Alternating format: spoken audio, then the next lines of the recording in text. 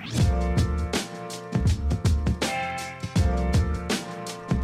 had a lot of great questions today. We had a question starting out about the dangers of refined seed oils, especially non-soybean based oils and canola oil. And I was talking about why those oils are very dangerous for us and are probably contributing largely to the diabetes, obesity, and even potentially Alzheimer's, dementia's epidemics that we're seeing. We had a question about the best ways of getting out of chronic stress, being stuck in fight or flight mode. Recognizing sort of when that's happening and techniques to get out of that. We talked about trauma and how to overcome that using sort of trauma-based therapies. And we had a caller that talked about breaking up with a girlfriend that potentially had borderline narcissistic personality disorder after 3 years, and how to focus on yourself and get over the shame and guilt about being in sort of an abusive relationship. Talked about the importance of sort of grief and therapy to address that as well. And then we had a final question about obviously improving working memory and forgetfulness and behavioral strategies to address that.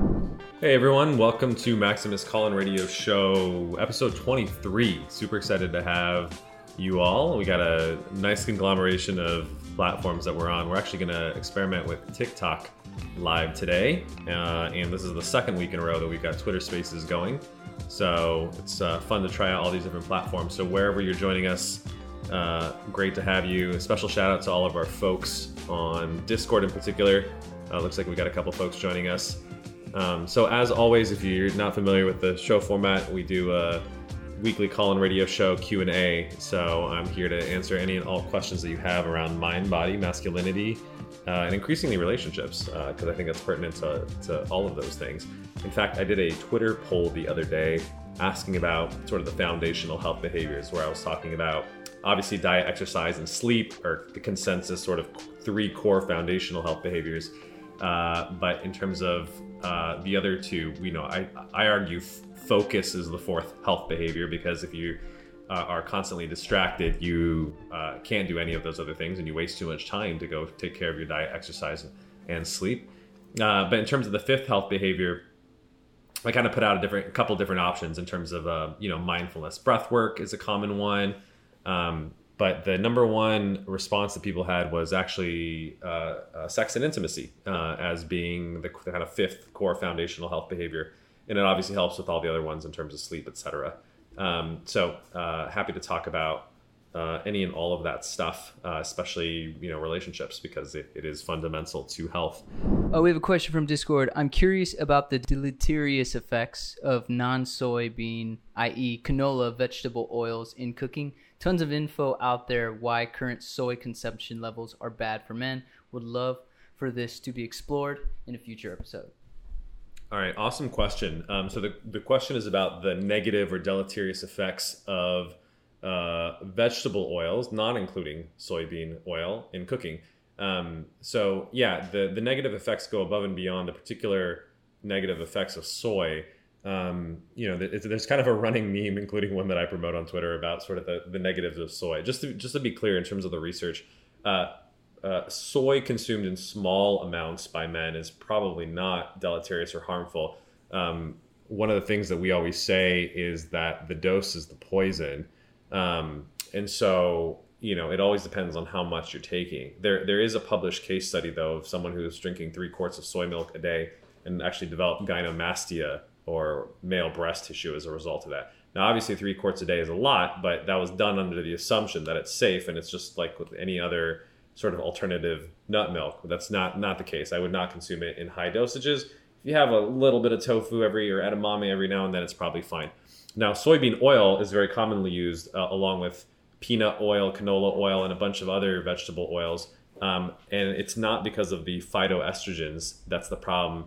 The problem is that these are not very heat-stable oils, and they're typically used in cooking because they're very cheap, readily available, and obviously they're easy to fry things with. But there's kind of a compelling research that this may be actually contributing to a lot of the obesity and diabetes epidemic that we've been seeing. There's really particular uptick basically since 1980 when sort of the new dietary guidelines came out in terms of the American health. The chronic disease is rampant. 70% of people are overweight or obese. 88% of people have a metabolic abnormality. And one possible explanation for that, it's always hard to understand what's happening at a population level, so we can't say it's definitive, is there's been a big change in the oils that we use. People back in the day used to cook with animal fat, which is primarily lard, which comes from pigs, tallow, which comes from beef, and ghee, which is clarified butter that also comes from dairy. And back in the day, this was kind of the staple that people used. And it's essentially been replaced, with the exception of maybe butter and olive oil, almost entirely by these highly refined vegetable oils or seed oils. The main difference is that, these have to be sort of oftentimes chemically extracted. So for instance, canola oil comes from a plant called the rapeseed that's been kind of rebranded as canola, because rapeseed is obviously not a very sexy term. But if you ever look at the plant, it almost looks like wheat. It's not a lot of oil to extract unless it's kind of chemically extracted by chemicals like hexane, which are often like lingering in the oil. So it's kind of like polluted just from the extraction process in and of itself. But they're also volatile oils in that when they're used for high heat cooking, they chemically sort of change and can cause the creation of sort of cancer-causing elements. And so particularly like a good example of this is, potatoes, when fried, the combination of both the oil and the potatoes results in acrylamides, which are known to be sort of cancer-causing. So that's a big reason for it. And there's a bunch of research that suggests in particular these refined seed oils are contributing to sort of the diabetes epidemic. What's a remarkable statistic, and I didn't even believe this the first time I heard it, but I looked at the research, is that 20% of calories that Americans are consuming are coming from vegetable oils. So literally a fifth of the calories that you take in are from the oils itself, which is kind of crazy if you think about it, because nobody obviously is thinking like sitting there guzzling canola oil. But when it's sort of heavily fried or it's cooked so much in it, it's kind of slathered in it, and obviously the fattiness adds to the taste and texture of what we're consuming. And so you end up almost like inadvertently consuming large portions of these vegetable oils. And yeah, for the average person, average American, it's contributing to like 20% of your calories. The negative health consequences of this are pretty apparent. There's a bunch of studies that are showing that basically associational data, which is imperfect, but that groups that consume the highest amount of vegetable oils had like 62% higher rates of death. There's a bunch of mice study where they feed them vegetable oil, and it contributes to pretty significant weight gain and dysregulations in terms of their metabolic and lipid profile. And the other concern is in terms of the effects that it's having on our brain health. There's also associational data that the consumption of these vegetable oils, it's not just making you fat and messing with your lipids and your sugars, but it's maybe contributing to early onset Alzheimer's, dementia, etc. This is emerging research. I wouldn't say it's definitive, but directionally, I would say the data is trending in a bad direction. And I certainly don't think it's a good idea to be sort of a guinea pig. The sort of traditional or Lindy approach is, if you think about it, these oils have only existed in the last, let's say, 50 to 100 years. So in the span of human history, we've never cooked with these oils ever, because nobody was using hexane to extract, oil out of seeds. It's a very processed modern technology. The only time we ever cooked with fat was exactly what you could scrape out of an animal hide, or maybe, cold expeller press from olives. So I would say the two oils that are exceptional that don't come from animals are olive, avocado, and coconut. The problem with all three of those and non-clarified butter is that they're not high heat cooking oils. Olive, in my opinion, is better to drizzle on salads. Avocado oil can actually be heated to high temperatures. It has a 500-degree smoke point. So that's a legitimate choice. Just make sure that your olive oil and your avocado oil are legit. A lot of them are actually fake. They're or at least they're adulterated with the cheap canola oils. So buy from trusted sources, Costco and Trader Joe's in particular. tend to do a good job sourcing their oils and making sure that they're legit. So those are good places to get them from. But I'm a much bigger advocate of cooking with animal fats because they are much more stable. They're higher in saturated fat, and saturated fat is just much more stable than the unsaturated fats, which can get very distorted from high heat cooking. Also, the vegetable oils and refined seed oils are very high in what are called omega-6 fatty acids. And, our modern day ratio of omega-3 to omega-6 has become very unbalanced. Ideally, you want a 1-to-1 ratio of omega-3 to omega-6. The problem is, Americans are probably consuming 1 to 10 in terms of 1 part omega-3, which we barely eat because Americans don't eat very much fish, which is the primary source of omega-3 fatty acids. But they're getting a ton of omega-6 from all of these refined vegetable oils, including corn oil, soybean oil, sunflower oil, etc. The other thing too is it's not just the food that you fry your food in; it's ubiquitous in packaged foods, right? If you're buying chips or things, they're often cooked in these oils. So I would encourage everyone to read the labels of the food that you're eating. The best thing is to not eat foods that have ingredient labels, but if you do, overwhelmingly they use sort of cheap oil, sunflower oil, etc. Whenever they're frying or cooking sort of things, or they need to add fat in order to improve the texture, the mouthfeel of these things. These fats basically easily oxidize, especially when they're sitting in their package for who knows months to years, and they add all these preservatives to keep them shelf stable. The problem is oils go rancid, right? If you've ever just kept oil around in your kitchen, after like a year or so, it starts to smell bad. It starts to oxidize. And the reason is they're high in these particular fatty acids like linolenic acid that are just not stable, as opposed to a saturated fatty acid like a stearic acid that you find in like a cocoa butter or shea butter. Those tend to actually last much longer. The other problem is restaurants have no laws around how long they can reuse oils or when they need to throw it out. So when you're buying fries from a restaurant or anything that's sort of deep fried, it's often been fried, refried, and that oil has been sitting there for who knows how long. It could be bubbling away for days, weeks, months, maybe even years. It's a very sad fact that oils are basically the most consumed food in the world after rice and wheat. We produce more of these than poultry, beef, cheese, and butter combined, which is kind of mind-blowing. It's sort of a sad fact that meat has gotten the bad rap. Everyone thinks red meat is unhealthy, when I think the evidence by far is that it's these refined seed oils that are unhealthy.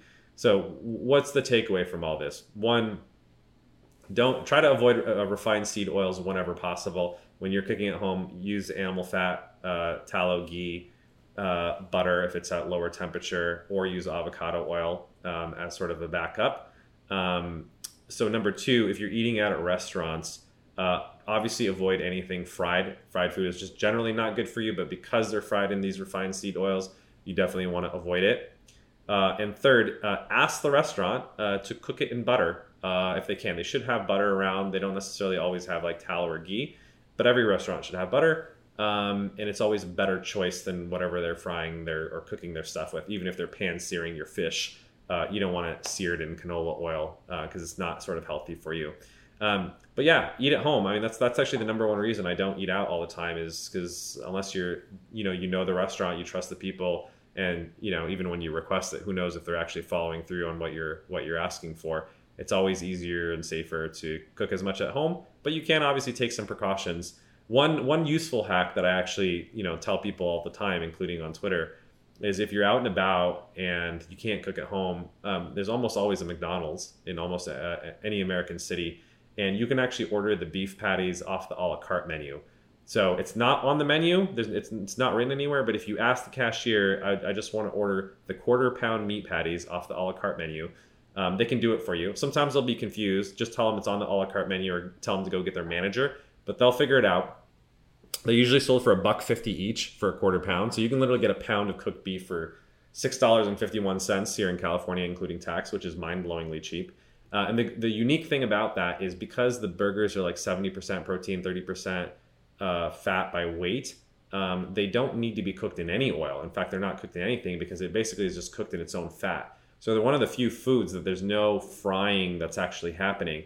It's literally beef, salt, and pepper. Now, the beef is not grass-fed, organically sourced, etc. But, for being out and about and not being cooked in any refined vegetable oil, and being zero carb and relatively affordable, I actually think it's the best bang for your buck health food. I know it's crazy to say that there's health food at McDonald's, but it's the only thing on the menu. It's one of the only things on the menu I'd argue is healthy, that you can get because it avoids the refined seed oils that we talked about. So it's a great travel hack tip, and I use it all the time. I post sometimes when I get the patties from McDonald's, so I'd encourage you guys to follow suit.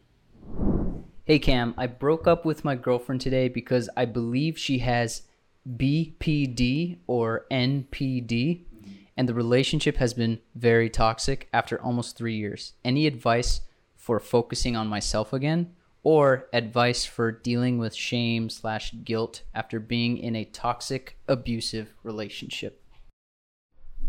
Yeah, man. Well, sorry to hear about the breakup. It's never fun to do that. And especially if it's someone you've been with for 3 years, that's a pretty significant chunk of your life. So even if it is, I don't like to use the word toxic. I feel like it's overused, but even if it was a non-healthy relationship, it's a pretty significant part of your life, and it's, you wouldn't be with the person if it wasn't providing you with something. So I think the important thing is just recognize that and do a little bit of mourning and grieving. I actually talk a lot about grief, and I talk about how it's important for men to grieve above and beyond someone dying. You don't need to go to a funeral to grieve. But I think after you go through any sort of difficult experience in which you experience loss, whether it's a breakup, losing a job, maybe even moving on, like moving to a new city, it is useful to sort of grieve and mourn those things. And I think it's a dangerous thing to suppress grief, because if you suppress the lows, if you suppress the negative emotions that you're feeling, you also are suppressing the positive feelings that you're experiencing. And so you become this very flat affect kind of dude, because you're essentially not allowing yourself to feel anything. We almost have this illusion that we can selectively suppress just negative emotions without suppressing the positive. But I actually have a contrarian point of view that's not true. There's a great story from Francis Weller. He talks about going to a village in Burkina Faso, and he was talking to a woman who was just so happy. And, he was just found it remarkable how much joy this person was radiating. It was kind of infectious. And he asked her, he's like, what's the secret to your happiness? And she looked at him and she said, I cry a lot.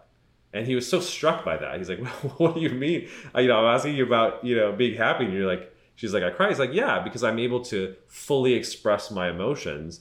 I can feel the depths of my sadness, but I can also feel the heights of my satisfaction as well. And I think that's actually a very valuable lesson that men can learn from women. I'm not saying you need to sit there and weep all the time, but I'm saying that, if you've had a significant breakup of 3 years, even if it's for the best, there's some ritualistic mourning that you need to do, whether or not you cry. I do think it's useful to do that. So for instance, if you got stuff from that she's left over from your place, don't have it laying around. Kindly, and if it's appropriate, return it to her. If you have sort of love letters or mementos, unless you want to keep it for nostalgic value and you're 100% sure you want to move on, sometimes it is sort of a nice ritual to burn these things and move on. Not in any bitter way, but it can be obviously in a positive crematory way. And sometimes going through the ritual, doing that with friends and family. I do think grief is better as a communal process. That's why we get together as funerals, is a useful thing. So that's actually the first and foremost thing, is just give yourself some space to mourn the loss of this relationship. Second of all, you mentioned that you suspected your ex-girlfriend had BPD or NPD. So for the folks that aren't aware of these psychological acronyms, BPD is borderline personality disorder and NPD is narcissistic personality disorder. So borderline personality disorder is kind of a dramatic, erratic, cluster B kind of personality disorder in which oftentimes the person will vacillate between extremes of sort of love and hate. So these are really dramatic, really draining relationships. They're often very fun, exciting, sexually engaging kind of relationships, but also screaming, fighting, kicking, abusive, threatening to commit suicide is often, a common thing that people with BPD do in order to not only get attention, but also to maintain someone in a relationship if they're threatening to break up with them. And that's why they can be very difficult to handle. Narcissistic personality disorder, is obviously someone who has a deep sense of insecurity and it sort of inflates their self-confidence artificially in order to make up for that. And there's obviously a self-centeredness that comes along with that. So I don't know if your ex-girlfriend had BPD or NPD that was formally diagnosed, but if you're obviously seeing the signs and symptoms of that, whether or not it's BPD or NPD, let's just call it, she's exhibiting narcissistic behavior or unstable, erratic emotions and behavior, then it sounds like it was the best thing for you to get out of that. I actually would encourage you to consider going into therapy to process maybe some of the lingering effects of that. If you sort of felt, there's some trauma or manipulation that came out of being in that relationship, because if she truly was some severe on sort of the spectrums of both of those conditions, it's not an easy thing to deal with. It doesn't mean you need to be in therapy forever, but it may not be a bad idea for at least a few weeks or months to just process what the hell happened to you. And more importantly, this is the lesson thing is, let's suppose that's true. Why were you in a relationship for 3 years with someone who's this pathological? So I have a colleague, Dr. Jonathan Shedler, who has a great point. He says basically people date to the level of their own pathology, meaning it's no offense here, I obviously don't know you, but it's very unlikely if your partner had true borderline personality disorder, narcissistic personality disorder, and you are a sweet angel of perfect mental health, you stay in that relationship because you probably have some issues that are fucking you up, with all due respect, and you've decided to settle for someone who's pathological as well. Now, you may not have the same issues. Maybe you're not borderline, maybe you're not narcissistic, but maybe you got your own shit going on, right? I don't know if you have low self-esteem, depression, anxiety, whatever it is, and you decide the best I can do is to be with someone who's severely personality disordered. So if that's the case, you need your own therapy, period. Regardless of that relationship, you got to deal with your own shit that makes you willing to be in a, quite frankly, lower value relationship and to settle with someone who's obviously not good for you. Now, that doesn't mean, by the way, that you should never be with someone who has a mental health issue. There's a reasonableness. First of all, like probably a quarter to a third of the population as an active depressive or anxiety episode at any given time. But that's very different. Those are what are called axis 1 disorders. Those are mood disorders, right? You may have a depressive episode where you're in a funk for a few weeks and you get over it, but borderline personality disorder, narcissistic personality disorder, that's not a mood disorder, that's a personality disorder. That means it's kind of a long-lasting pattern of behavior that's going to be with them probably for the rest of their lives, even though it can improve with some therapies like DBT or dialectical behavior therapy. But they're going to be who they are. And so you're selecting that person who has pathological personality traits, and that's probably, if you look into the mirror, reflective of your own pathology. So I think this is the time to kind of embrace the shadow, look into the darkness a little bit, and say, okay, what am I doing to attract this person and more importantly, stay? Then that's, by the way, the lesson there, and that's why the 3 years is actually the red flag to me. It's not the BPD or NPD. Sometimes, you could run across a really attractive woman and you're getting a little bit more of the positive side of they're charming, superficially charming from the narcissism. They're very exciting and sexually engaging from the borderline. And so the first couple of weeks you might find it to be very like an exciting whirlwind romance. But obviously, as you sort of catch the bad end of that, most normal, healthy people would be like, she's kind of crossing the line of the hot, crazy spectrum, if you will. And this is obviously not a person that I want to be in a long-term sustainable relationship with. Most people who are healthy and non-pathological would walk away. You did not. And so that's worth exploring with a therapist to figure out why you decided to stay. And most importantly, what's going on with you that you're basically finding someone who's at your level of pathology, even if it's a slightly different level of pathology. So let's talk about the last part of your question, which is, okay, how do I deal with sort of the guilt and the shame? Now, I'm obviously very frank with you in terms of like, being real in terms of this situation, but it doesn't mean you should beat yourself up about it, or I'm certainly not trying to shame you about it. I'm just trying to tell you the truth. And I think it's actually very important for a therapist in the context of a caring relationship. Because if we were doing therapy, I would tell you the same thing. I'd be like, look, you can't be with someone who's messed up for 3 years without you being messed up yourself. And that's not to slap you in the face emotionally. It's to be honest and authentic and give you that feedback that, hey, look, there's something going on. But I'm going to be here with you to help you through that shit so that you can work through it and you can emerge out of this sort of conundrum. And so you can be healthy and you can next time attract someone who's healthier.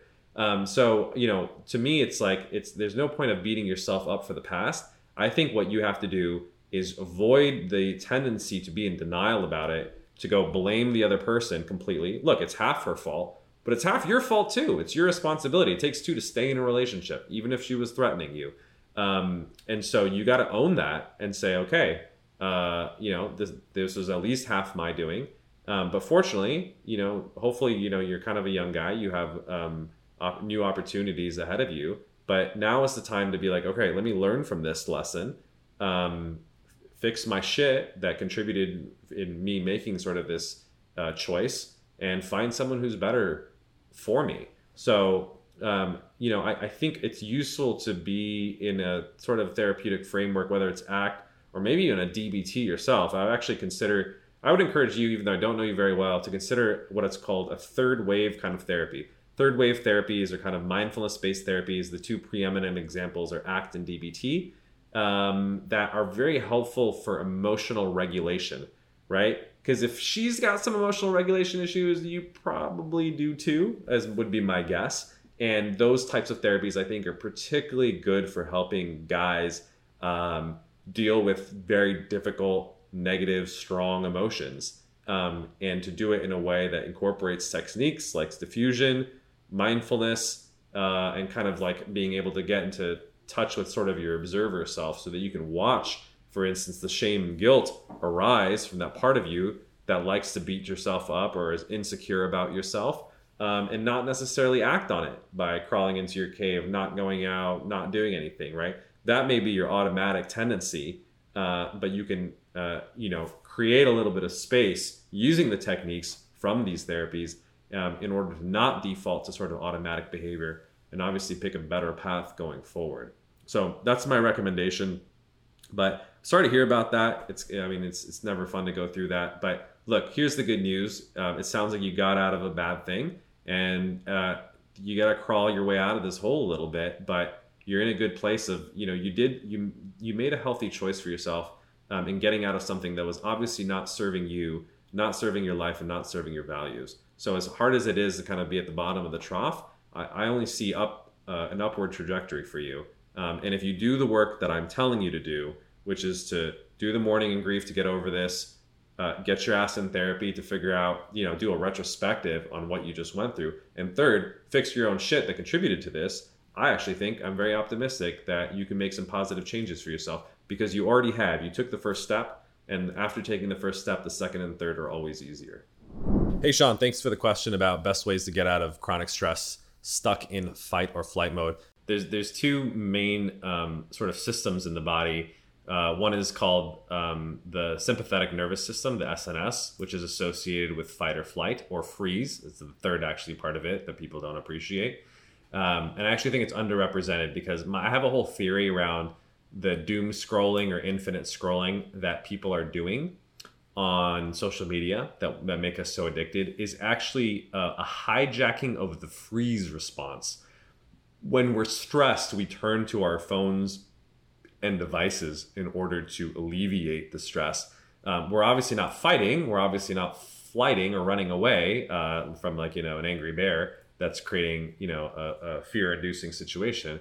But we're dealing with our stress by engaging in a freeze response. When you're hyper-focusing on your phone, it's almost like you're losing track of time. You're kind of narrowing your attention, and you're freezing. You're literally standing there, right? And time is passing by because you're hyper engaged or hyper focused in the moment. So I think it's actually hijacking a natural physiological response But it doesn't help. I mean, think about what the purpose of a freeze response is. Purpose of a freeze response is if a giant bear is attacking you, like Leonardo DiCaprio in The Revenant, you're going to crawl up in a ball because you can't run away from that thing. It's faster than you. You can't fight it because it's bigger than you. So you can just freeze, and you hope that before it just slashes your neck, that it'll get bored or tired and leave you alone. So that's the freeze response, right? You see like opossums in the middle of the night when you shine a flashlight on it, they just sit there and freeze. I think we're essentially doing that when we get really stressed and engaged in social media, and that's why you get stuck on it, because it's kind of throwing constantly new content at you and almost like hypnotizing you, if you will. I almost think it is a light form of trance, essentially, that we fall into, but it's negative trance, if you will. So the first thing to do, I would say, is to recognize what you do when you get stressed. Do you fight, flight, or freeze? And the most common is the fight is less common. I don't think people are literally getting into fights, but people do get sort of angry, frustrated, etc. when they get stressed, guys in particular.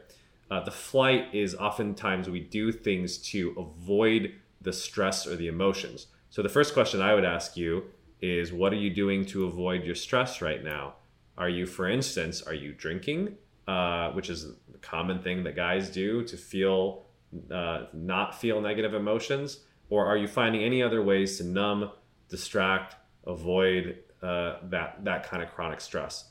And obviously, if you are, you got to identify when you're doing it, what your triggers are, and start to work away by substituting sort of healthier ways of relaxing and undoing that sort of stress response, which we'll talk about in a minute. Or obviously, if you're third, engaging in the freeze response, recognizing when you're doing that, and it becomes very unconscious because it's very easy to grab our phones out of our pockets the moment that we feel stressed, and you're not even noticing that I'm stressed and I'm engaging in a freeze response. You just kind of do it without a lot of thought. That's why I obviously advocate and popularize dopamine fasting in order to block out times where you just don't touch your phone. And even when you get the impulse you get stressed, you want to engage in the freeze behavior and grab your phone. You're like, look, I'm only checking my phone at pre-scheduled times. Like I try to only check it at like 12, 3, and 8, for instance, when I'm eating. And then that way I'm not impulsively doing it whenever I feel an emotion. I do it on schedule. And that kind of breaks the addictive conditioning that happens that you associate, whenever I'm stressed, I go try to freeze, or whenever I'm stressed, I try to avoid that feeling. So that's the first thing that I would say is, before you figure out, alternative techniques or ways, is you got to recognize when you're doing it, what you're doing, and then you can come up with a strategy or plan to do it. But the last thing I'll say is, essentially, I actually really think guys, and adult men in particular, need to find ways of self-soothing. And I know that it literally sounds like a childlike thing, right? You think about a little kid who's crying or engaging in a temper tantrum, and what does a parent do? They pick them up, they'll kind of hug them, stroke their head, sing to them, hum to them, to kind of like soothe them. Literally, that's sort of the role of the parent. And the role of the child as he grows into adolescence and adulthood is to not obviously rely on your mom or your dad doing that, but to be able to do that yourself, right? So in a lot of ways, adulthood, in my opinion, is essentially self-parenting. And you need to soothe yourself. And guys, unfortunately, do not learn good ways of doing that don't involve drugs, alcohol, and devices. And so it is very helpful to learn alternative coping mechanisms. I'm a big fan of meditation. If you don't like sitting with your eyes closed, I would recommend actually doing a walking meditation. Walking is actually a really great way of de-stressing and breaking the fight, flight, or freeze response, because you're not freezing, you're walking, right? It literally is the opposite of staying still. And so doing that and just having an open awareness, noticing when your stressful thoughts are entering your head, letting them drift by like clouds in a sky, and just paying attention to your surroundings around you, the greenness of the leaves, the texture of the bark, the children smiling and laughing, what breed of dog just walked by. Just noting those things, not lingering on any particular one, and just being aware and fully present in the moment is a great way of shifting from that fight or flight response to the parasympathetic, what's called the rest and digest response. So I'm a big fan of that. We just recorded a great episode with Robbie Bent about breath work. So it's kind of a more active form of mindfulness where you are focusing on the breath, but you're changing your breath as a way of shifting from sympathetic to parasympathetic dominance. If you're actually interested in trying it out, his website is inwardbreathwork.com. And since you are loyal listeners and followers of Maximus, you can get a 7-day free trial. Check it out. And if you like it, use code Maximus30 and you get 30% off their monthly or annual subscriptions. He's a great guy, and there's good research behind using breathwork as a way of getting out of that chronic stress, fight or flight mode. Alternative things that I've actually found very helpful with clients is find something to do.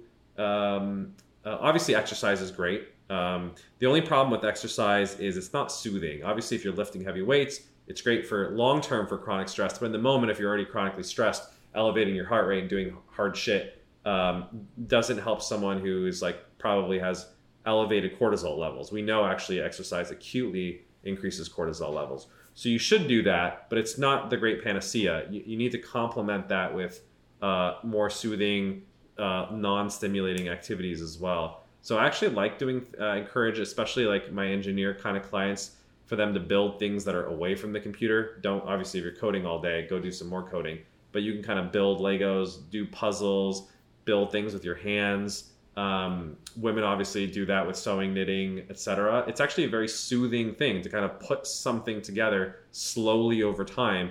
And I really do think it actually has psychological benefits. Find a puzzle, for instance, that you like to do, or whatever it is that it does it for you. But that can be incredibly helpful. I also think music can be incredibly soothing as well. So it's useful to sort of have rituals that separate, for instance, work from after work. So after you finish your work in the evening, it's very helpful to say, look, I'm going to put in a 10-minute buffer zone, which would have been my commute. So one thing you can do is just do an artificial commute of going walking around the block, as we talked about. But I have a client, for instance, who picks out 2 to 3 songs in his playlist, opens up a can of sparkling water, lays on his couch, listens to the music, sips the nice grapefruit, Spindrift or whatever he's drinking, savors that moment, and then 10 minutes later he goes on with the rest of his evening. But he finds that buffer in between the stresses of work and then, okay, now I got to go work out, or now I got to go out for the evening and eat dinner. It just creates enough of that buffer to just put him both in a different mindset, both mind and body. So that's a very helpful thing to introduce sort of transition rituals that help you get out of the chronically elevated sort of stress or fight or flight mode. Because the thing is, it's not bad to have stress or cortisol. Like I said, for exercise is a purposely induced stress that elevates cortisol, but it's temporary. You want your heart rate, your cortisol to go up when you're exercising, and you want it to go down immediately after you're done. The problem is with the crazy lives and work schedules that we have, we chronically elevate our cortisol, so that's elevated for hours at a time.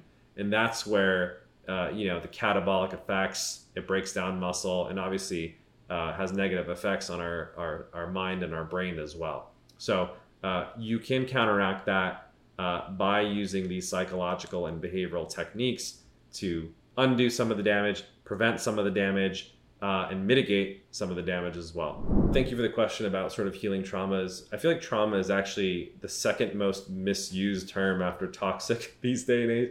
Everyone considers everything traumatic. So let's talk about what the definition of trauma is. I think I might have alluded to this in a previous episode.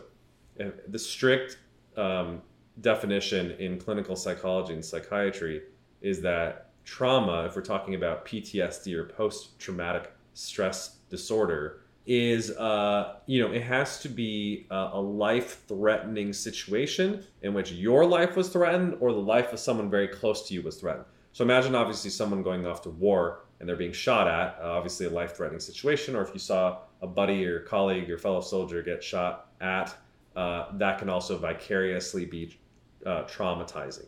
That has been the classical definition. Now there may be some alternative definitions of what a trauma is, but that's sort of what would constitute a legitimate enough trauma so that you qualify for PTSD. going through college and having, being a pre-med and having stressful exams, as stressful as it may be, and it could actually be very harmful to your health, would not constitute a trauma, and thus you wouldn't meet the criteria for PTSD. Now, maybe that criteria will change in future editions of the DSM, but I actually think it's useful to not overly pathologize things and just like, life is hard. There's lots of different difficult experiences that you're going through, and not everything is a trauma. So I do think we should have a strict definition of the things that we talked about. So if we're using the strict definition of trauma, which is, like I said, like, life-threatening situation, sexual assault, being in an accident, things like that are legitimately traumatizing, I would actually recommend a trauma-based therapy. Fortunately, it's one of the things that they've done the most probably research on in psychology, in which any sort of what's called an exposure-based therapy, for instance, exposure, like a cognitive behavioral therapy, CBT, cognitive processing therapy, CPT, acceptance and commitment therapy, ACT, and prolonged exposure, or PE. Those are all flavors, if you will, of exposure-based therapy. And the basic principle behind it is, let's say you went through a traumatic situation. You got into a terrible car accident, it injured you, and now every time you hear a honking horn or a smell smoke, or anything that sort of reminds you or triggers that memory or recollection of the accident, elevates your cortisol levels. You become very freaked out. You almost experience, it could be flashbacks. You could be experiencing derealization where nothing feels real. And those are kind of hallmark signs and symptoms of PTSD.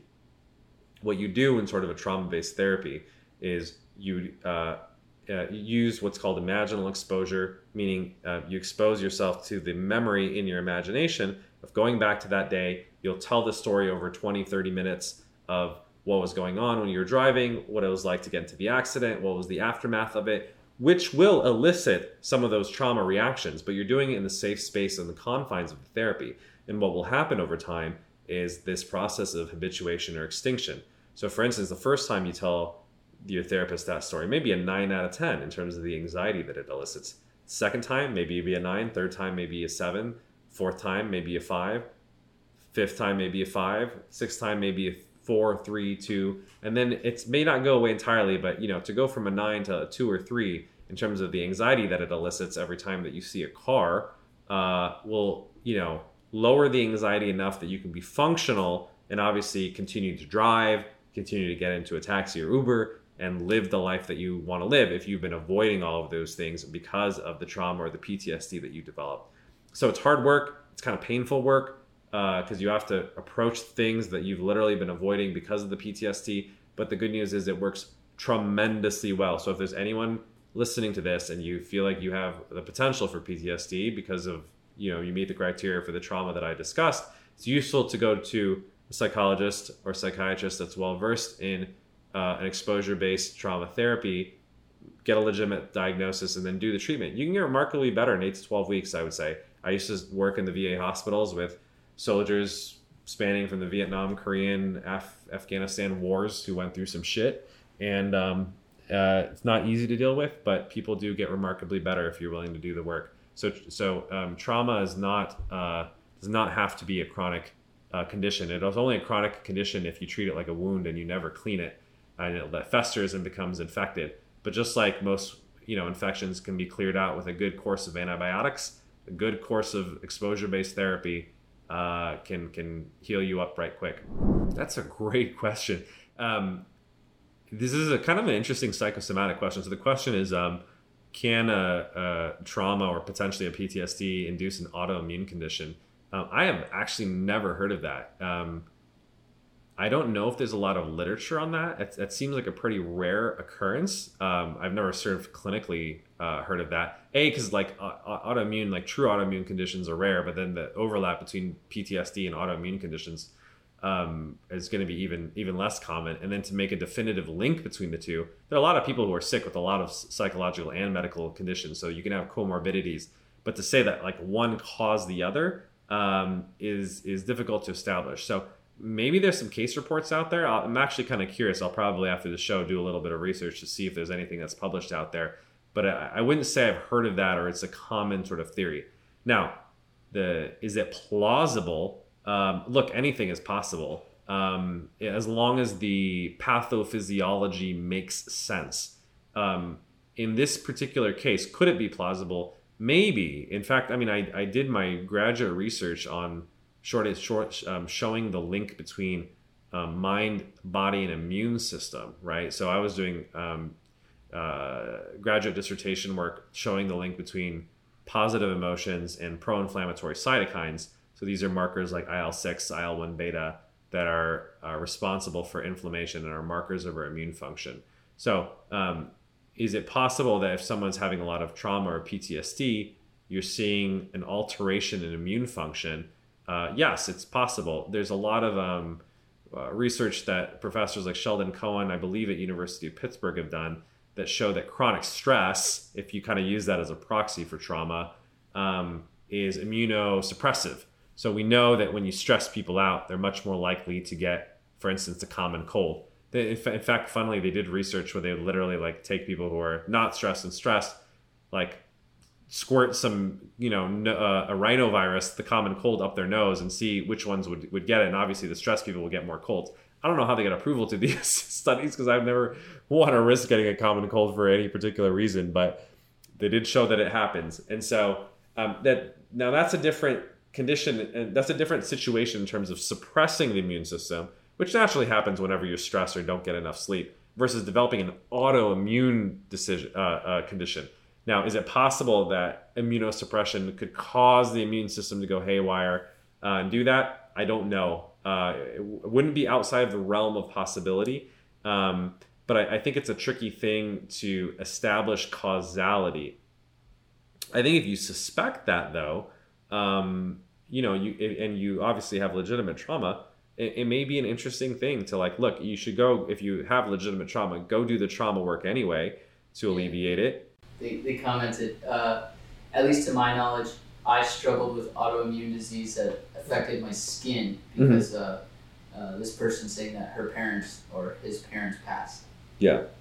Well, it would be interesting to see if you do the work around that, whether it's grieving work if it's that kind of bereavement associated trauma, or otherwise, to see if it improves your autoimmune and your skin condition. And then maybe, I don't know if it's true for the world, but if it's true for you, then that's all you need in terms of evidence. There is some work that Jon Kabat-Zinn did in terms of MBSR. You can look up mindfulness-based stress reduction. And there's some research that shows that which is, a program, it's 12 weeks, it combines meditation, yoga, and other mindfulness-based practices, helps people with skin conditions, including psoriasis. I don't know if that's your particular skin condition, but it does establish the fact that things that enhance, the immune system by reducing the load of chronic stress can improve the immune system. In fact, can improve skin conditions particularly. So if you're willing and able to do that, I don't think there's a lot of downside to doing MBSR. It's not a drug that has a bunch of side effects, and it's probably good for people to do meditation, yoga anyway. You can just try it and see if it helps your skin and it helps your immune system. So I would just keep an open mind, try an evidence-based thing, and see if it works for you. What are some of the best ways to improve a destructive level of forgetfulness and inability to remain personally consistent for long periods of time, i.e., consistent exercise? So why don't we tackle these one things at a time? I'm actually curious if you can type in, why do you think you're forgetful? Can you give me some examples of that? And why do you think it's destructive? Like, were you always forgetful? Is this something that's developed more recently? It's kind of useful for me to understand what's going on there. Because I would say it depends on what you're experiencing, right? Like if you're really having memory issues, you may want to go talk to your doctor about it, especially if it's been a sudden or acute change. Now, if you've always been forgetful, who knows what's going on? You may have some cognitive issues. Maybe you have some short-term working memory issues that may result from an ADHD or a learning disorder that you need to sort of go get assessed. But if it's been a sudden acute change, then that's potentially worrisome, and you should go talk to your doctor about it. So that's why I think it matters if it's like a recent development or sort of been a long-term issue. But so I would say, make sure you get a proper workup and understand what's causing the impairment in your memory, especially if it's like everyone forgets their keys and forgets to do things all the time. But you're talking about a destructive level, so I'm going to take you at your word that it's causing significant either distress or impairment in your life, which would meet sort of the DSM criteria for an issue. An exercise example, I think it's more of a following a proper routine for a certain level of time, and then after a time passes, not following through. Okay, so in that case, that doesn't sound like a working memory issue to me in terms of you're literally forgetting. I think you're just not sticking to a consistent habit or behavior routine. Why do you think that is? Like in your experience, when you're doing an exercise routine for 2 days, what causes you to drop it on the third day? So this person's saying, well, it goes further to the home as well. Numerous massive arguments with the wife for not following through on a commitment. I think there's a couple things that you can do. Is I would try to analyze or take one of those situations. If you're willing to talk about the exercise one, like what causes you to drop off, your routine. I wonder if the way that you're structuring it is unrealistic. If someone's saying I'm going to work out 6 days a week and they're not doing it, you may want to temper your goals, because I don't think it's useful to consistently miss your goals. That's why when I work with clients, I have them almost like eventually over time calibrate to the level that they're willing and able to do. I think it's great if you can work out 6 days a week. For most people, it's realistic to work out 3 days a week, right? And so what's going to happen is you might start with 6. You fail the first week, you're doing 1 day a week, and I'm like, okay, you're not close to there. Now, if you were doing 5 days a week, I'd say, okay, it's feasible. You're almost within reach of your goal. We can keep that goal. But if you set a goal of 6 days a week, you're only doing 1 day a week, I would rapidly change your goal and say, look, next week, we're going to attempt 3 days a week. Something that you feel, if I ask you on a scale of 1 to 10, how confident are you that you're going to achieve this goal next week? You should basically be saying, this is an 8 or 9 out of 10 in terms of confidence. Because if you're not that confident, the goal is too lofty for your current state of ambition.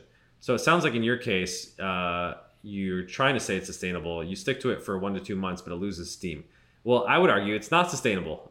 It sounds like it's sustainable for 1 to 2 months, but what's happening after 1 to 2 months? Are you getting bored? What does losing steam sort of mean? I think you need to change up what you're doing. If it's a boredom, then you need to introduce some variety into your routine where you change it after every 1 or 2 months. Or you need to change the format in which, let's say you're doing it with a group, with other people, in a class, so that you're not getting bored. Some people, it is like a boring thing. Other people, they don't need to be entertained. They can do the same shit every single day. So if you're kind of one of those people, then I think you need to change what you're doing and find something that you're not going to lose whatever steam means to you, boredom, etc. After 1 to 2 months. And so you may need to like practice some behavioral flexibility in finding something that you're not going to sort of get distracted after 1 to 2 months. The other thing is like things that you forget for at home for not following through on commitments. The first thing I would ask is, what's your system for remembering things? I think the biggest mistake that people make is they rely on their working memory. And if you aren't great in terms of your working memory, why are you relying on your brain if it's distracted or easily forgets things, and you're hoping that it'll somehow turn things around? You need to keep a little notepad. They sell these little pocket-sized notepads in your pocket. You could use your phone and the notepad app on your phone. But you need to do something where as soon as you have a commitment or your wife asks you to do something or you want to remember something, you write it down immediately. Immediately, you need to get it out of your brain, out of your mind, and you need to get it written down. And you need a system for checking it, because there's no point of writing it down if you never go look at that notepad again. So you need to come up with a system. I use the Keystone habit. You can look it up. I'll post it in the show notes afterwards, in which a couple times a day, you're checking that list and saying, okay, what is it that I need to do? When am I going to do it? Am I going to schedule it? Because that's the most important thing. And then if I don't do it, what caused me to not do it? What can I do differently this time? So I think there's a lot you can do, even if you legitimately have a memory impairment in terms of forgetfulness, to make up for it. And this is literally what they teach patients with dementia or cognitive impairment, is you can use external tools, resources, etc., to make up for it. We don't need to rely on our brain. We don't need to remember facts when you got Google. That's why I'm actually a fan of sort of open book tests. Like, I don't see the point of memorizing everything. So I do think it's useful to, rely on sort of these external tools to help with sort of this memory, impairment. So, you brought up this example, right, about I write these things down. My wife got accepted on a family trip because I forgot to bring a suitcase. We left with the rest of the fam because we left early. I would wonder, though, if you actually wrote that thing down. So you may not think that little things are worth writing down. That's the mistake that most people make. They put the grand ambitious things like, oh, okay, I got to do my taxes before April 15th. But you need to, when people travel, they forget their toothbrush and things like that because they don't keep meticulous checklists. So, if that's something that you need to write down, then you got to write down. Now, there may be some things that you don't anticipate, right? Maybe you legitimately forgot that suitcase, etc. But the more that you kind of do these things, I think it generally helps. And look, you're going to forget some shit every once in a while. And you probably just got to live with that, like I said, unless you have some sort of organic issue. But I do think that 80% of it can be improved, I would say, if you become a lot more meticulous about writing things down constantly and getting it off your brain, especially if you know that there's a likelihood that you're going to forget it. Like, if you know you're forgetful, what you should do is, like, when you go on a trip, you'd be like, what do I need to remember to bring? Wallet, keys, suitcase, etc. And I'm going to double check that before I leave the hotel room every single time. It may sound like overkill, but it's going to save you a lot of heartache when you leave your random luggage somewhere. So anyway, that's my advice on that. Thank you for the question. And thank you for a great show. It's fun span of questions, spanning sort of psychology, immunology, neurology. So always fun things to talk about. If you have any questions that you'd like me to answer for next week's show, please submit it through our social media channels, especially Discord or Twitter. And I will catch you all next week.